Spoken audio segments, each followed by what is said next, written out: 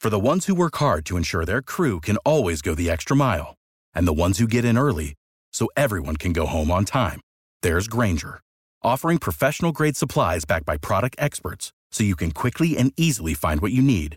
Plus, you can count on access to a committed team ready to go the extra mile for you. Call, click Grainger.com, or just stop by. Grainger, for the ones who get it done.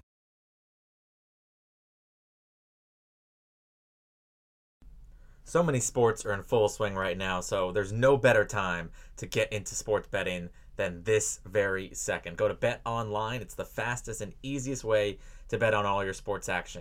Bet Online has you covered for all the news, scores, and odds. It's the best way to place your bets, and it's free to sign up. Head to the website betonline.ag or use your mobile device to sign up today and receive your 50% welcome bonus on your first deposit. Bet Online, your online sportsbooks experts.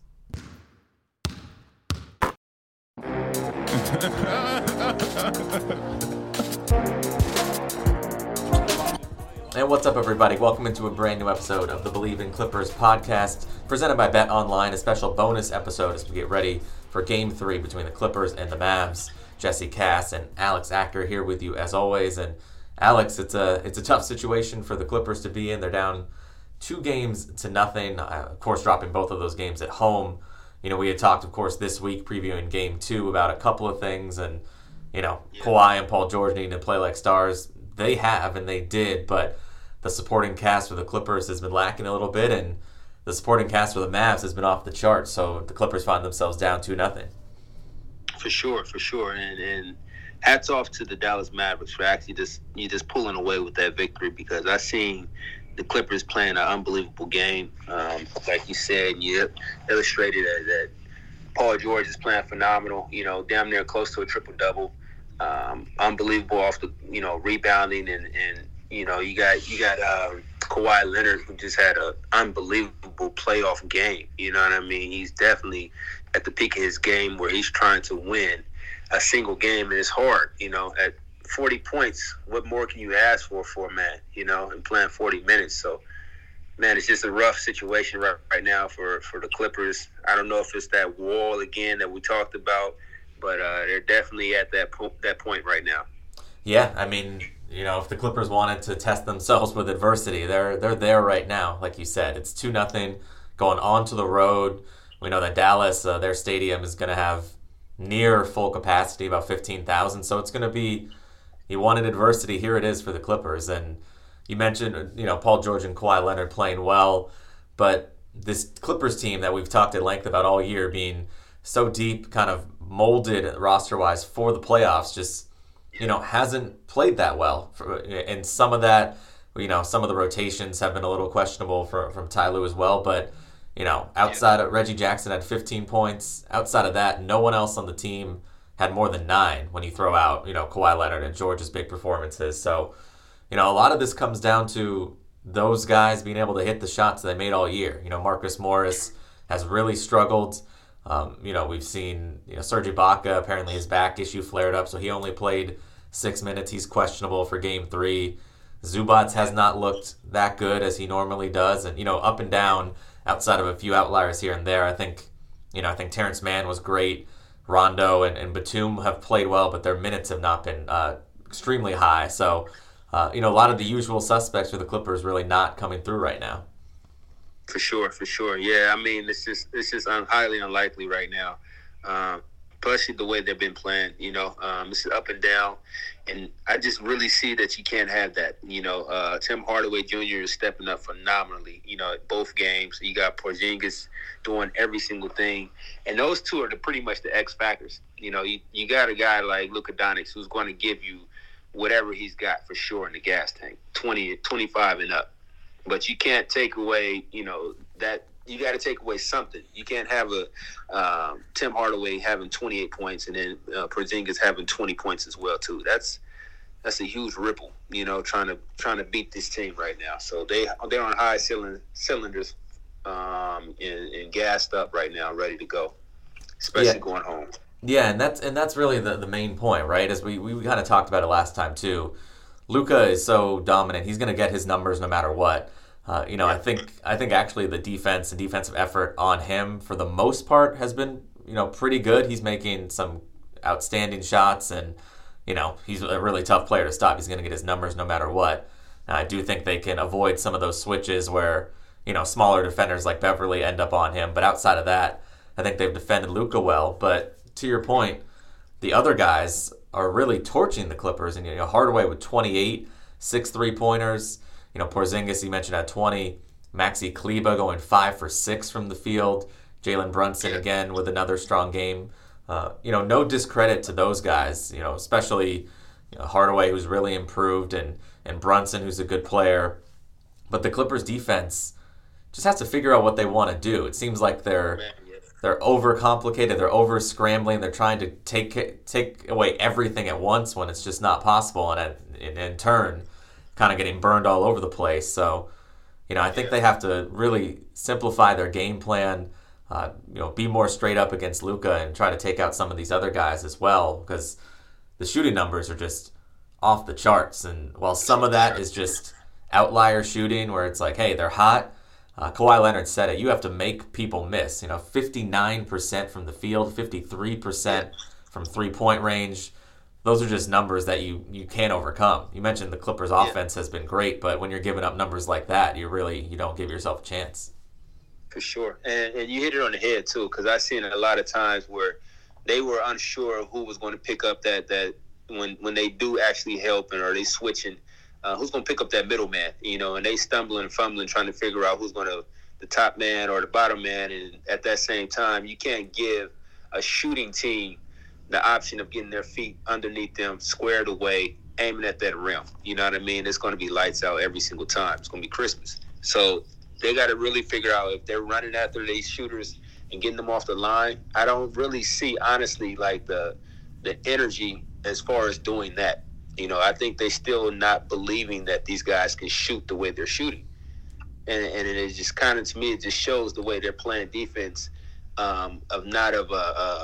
I wouldn't say aggressiveness, because one ball they're doing phenomenal, but just off that catch, they're not really closing out and getting rid of, you can't get rid of everything, but you got to take away that jump shot more than anything. You got to make them put it on the floor and then crowd them up as much as possible, So I think that's the biggest thing, and that's the key thing right there more than anything. I'm going to stick with it. I said it in the last game. The emphasis has to be there as far as getting them off that three-point line. Yeah, and it's about knowing your personnel too, right? Where, of course, especially a guy like Hardaway, who's, that's his specialty. That's what he's on the floor to do. He's got to be one of the main guys. You're out and running off that line as hard as possible. Where, Brunson's a good shooter, but he's trying to drive to the basket. Where it almost seems like they're doing the opposite, where they're letting Brunson blow by people and get to the rim, and then they're letting Hardaway hit the three. It's almost wrong on all levels. Where, as we said, it's no disrespect to those it's no disrespect to those players, but right now Hardaway is looking like Klay Thompson and Brunson's looking like Iverson. These guys are playing way above their heads, and a lot of that is due to just kind of the funky defense that we've seen from the Clippers. Yeah. And, the contract-wise, I don't talk about that, but Hardaway is definitely playing for another contract right now. He's definitely due for a contract. The crazy thing I read, which is funny, Jess, is that Rajon Rondo, he's calling out everybody's plays, so they're not really even running plays since he played with them in 2004, 2005 with Dallas. So Rick was like, we're not even calling plays. We're just actually just not freelancing, but we're just actually figuring out the mismatches, or we just attacking their weaknesses as far as in the middle. And that's the biggest gap they have right there collectively. If you got a 7-footer in there actually that can put it on the floor like Porzingis, and it's hard to take away, that entry pass, he's going to kill you. That 15-foot mid-range he has, that three-point mid-range he has, he can put it on the floor against the best for sure. He's definitely been an all-star. So he's getting back to that right now, I see. And it's definitely showing. So he's actually passing and facilitating when they're actually crowding him. And man, it's just a crazy thing. It's a beautiful thing if you're a Mavericks fan for sure. But if you're a Clippers fan, it's definitely you're frustrated right now. Yeah, and for the Clippers, with all of that said, they've been close in both of these games where I mentioned Dallas has been shooting the lights out. But again, kind of down the stretch where you just mentioned with what Dallas does, they seek out the mismatches. They hunt that. They run the pick and roll. They get their offense working through that. It's hard to really complain about the Clippers offense when they have such a dynamic game offensively. But again, down the stretch, there's something about that stagnation or settling for shots that aren't the best shots where, back-to-back possessions, for example, Paul George gets the switch you want. He's got Porzingis who he can really blow by, and he, settles for a tough step-back three where Porzingis can contest it, and then the next possession, instead of attacking, Kawhi Leonard just settles for a three as well. They don't seem to hunt those same mismatches that pretty much every other team in the playoffs does, and really set themselves up for that success, at least late in the game. We know that Rondo, we think, can help with that, but he was not on the floor in the final few minutes of Game 2. Yeah, for sure. And I think it's just the style of play that they do, that one-on-one attribute where you're just holding the ball. I got the ball, now I'm about to take you one-on-one. I think the thing that they have to do as far as beating them is getting it and going. If you got a big man closing out on you, you can't just jab. Yeah. You know what I mean? As soon as they swing that ball, you got to attack him, get him off balance right then and there. Porzingis is not known for his defense. He's long and lanky and contested shots, at the best arc that they can possibly do. But as soon as you get that rock, you got to just take it and go and pick a spot and get to that spot, whether it's that 15-footer, a pump fake and get him off, or going all the way to the hole. So but I think that's the biggest thing they need to really lock into when whoever's closing out on them. Yeah. And we said, like you said in the beginning too, you give Dallas all the credit. They've been playing with an incredible amount of force. They clearly have been motivated and ready. But at the same time, for the Clippers, this is a team that, supposedly has championship aspirations, is the higher seeded team, is the more talented team. We've heard of Ty Lue, he kind of addressed it a little bit, saying that they have to have the right urgency, but the team talking about there's no real concern, and not that you want them to display panic in the media or anything, but you guys got to wake up. This is honestly, it's embarrassing to be down 2-0 at home. No matter how tough Dallas is, if you're the team you claim to be. So, all that rhetoric, especially after last year where we heard, oh no, there's no panic, we're in the driver's seat, as they continue to blow that 3-1 lead. So we know it's a different team, but that urgency and sense of, to say there's no real concern, I think is, whether they're just saying that for bluster or not, is faulty. But, they got to, as you said, just kind of wake up, and the time was Game 2, but the time is really now if you want any shot of getting back in the series. Yeah, for sure. I don't think they're going to fold if they're going up 3-0. Dallas is definitely going to be a team that can put it away. Yeah, and for the Clippers, I think one thing that we will see going forward, Ty Lue alluded to it in a press conference the other day when he was asked about maybe lineup changes and changing the starting lineup. He hinted that they would. There's obviously a couple ways they could go with that. We saw Terrence Mann, who you were kind of calling for to play more, come in the second half of Game 2, and he really kind of changed the energy for the Clippers, played extremely well. Yes. I think Tyler already said he's going to play more, but want to get your thoughts. I think, if you're switching the starting lineup, you said it could be simple. It could be throwing Rondo in there for Beverly. It could be Reggie Jackson. It could be Batum. But, for me, I think why not start with Terrence Mann as your, we know he's not a point guard, but start him at the one alongside with George and Kawhi and Morris and Zoo, and just have that energy from the start. No question, for sure. And it's not taking away Morris's game at all. He's a starter for sure on this team, and he's being able to come off the bench and provide for a lot of teams that he played for and this team as well too. So it's not taking away anything of his game. It'll probably give him some energy where he can actually just come in and be that go-to guy, where he's actually seeing the ball a little bit more, you know what I mean? And when his time has come, he can see the floor from that standpoint. But, you need a dog that's going to be out there that's going to get those 50-50 balls and loose balls that are not bougie about hustling on the floor. And Terrence Mann is definitely that guy. You need a general where the first point of the game, because I think you said that before too in the last episode, was they have a shitty start sometimes. Yeah. You know, as far as Paul George as well too, and getting those jitters out, knowing that you got a leader, a general like Rajon Rondo that's bringing the ball up, telling people to calm down, where to go, and stuff like that, and keeping a little bit of poise, hitting your sweet spots where you need to be at, and that can probably help as well getting things started into the first quarter. Yeah, because like you said, they've had a couple of slow starts. That likely won't work as well. Even though they lost both these games, they're able to come back. That won't work as well in front of a raucous crowd on the road. That's a little tougher to do when you fall behind it on the road. So they got to come out with the right energy and intensity. And, one other thing that I think they should really focus on and make a point of emphasis is, as much as I love Patrick Beverley and Reggie Jackson, who actually, provided some offense, I just think when Luka's on the floor, the mismatch hunting is so extreme that I almost think you need to match the minutes when he's not on the court. You can put in Beverley and Jackson and those smaller guys in the minutes where Luka sits, but otherwise, I think the Clippers need to stay pretty big on the wings. Like we said, guys like Mann, George, Kawhi, Morris, Batum, maybe Rondo. But I think because of that mismatch where you have the smaller guys and they seem pretty intent on switching that, it's really tough for the Clippers with one of those smaller guys in there. I think their roles might have to be shifted a little bit, and the Clippers go just a little bit bigger with their length on the wings. Yeah, and that's just for this season. You know what I mean? You got to actually be able to actually adjust when the time is right. And I think you're definitely right too. This team switches a lot. The Clippers. So to match up, you got Paul George, you got Mann, you got Kawhi Leonard. They're damn near the same person. You know what I mean? On that wing, if you're switching up. So those things look pretty promising if that happens for sure. And Batum as well too. Yeah, no, I think both Batum and Rondo, they played just 19 minutes, and they were two of the stronger performers. I think both of those guys need to play more.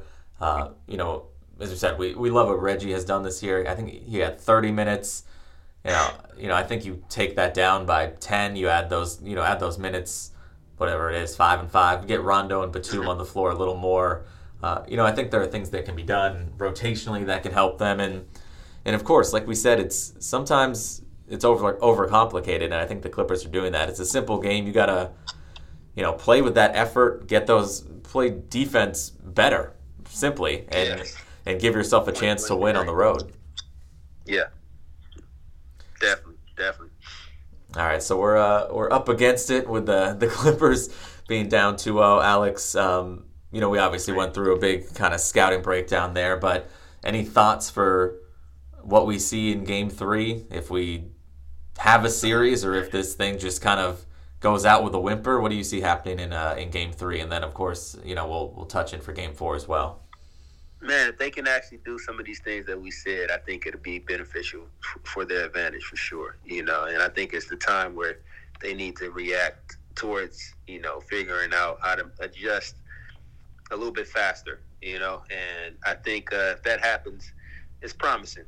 It definitely is. I'm optimistic that these guys are definitely not going to just go 3-0, and walk away like that. So, we've always been underdogs, the Clippers, man. So we're going to a new territory, and we can pull off a win for sure in Dallas. Yeah, I mean, I think you and probably everyone out there can tell I'm always pretty much an eternal optimist. So I'm hopeful that they can win Game 3. The recent history tells us that adversity hasn't been good for the Clippers. So we will wait and see. I'm hopeful that they can make these adjustments, but any lack of the right energy or effort, then they're going to lose point blank. So they really have to, as we said, come with the right effort, make these adjustments, and really give themselves a chance. I think they're the more talented team, but it certainly hasn't played out that way so far. So they've got to have maybe their best effort of the season to really, change the tide of this series right now. I think so. All right, so it's a short and sweet bonus episode, as we said. We'll see what the Clippers can do in Game 3 in Dallas, 6:30 p.m. on ESPN and Bally Sports. So, Alex, we'll see what happens. We'll touch base again with hopefully after a Game 3 win. We'll see. And then, if the Clippers can give themselves a chance to get back in the series. But always good talking to you and breaking down some Clippers basketball. Most definitely. Let's go, Clips. So that's it for this week's bonus edition of the Believe in Clippers podcast. As we said, we're going a little extra here during the playoffs, so stay with us on the Believe Podcast Network. Be sure to subscribe on Apple, rate 5 stars, and you can find us wherever else you get your podcasts, including Spotify, TuneIn, Google Play, iHeart, wherever you need, we're there. So thanks for tuning in. We'll hope for good things from the Clippers in Game 3 with their backs against the wall down 2-0. We'll see what happens. Thanks for tuning in. Jesse Cass and Alex Acker signing off on the Believe Podcast Network, LA's #1 sports podcast network, and the only place to show for every team in LA and more. We believe in our LA teams. Do you believe? Go Clips.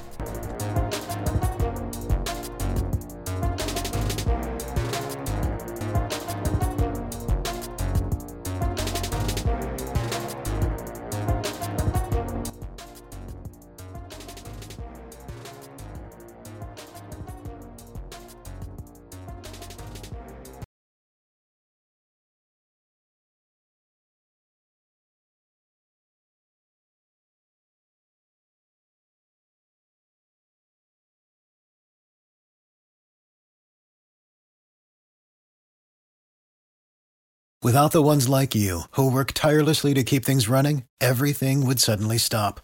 Hospitals, factories, schools, and power plants, they all depend on you.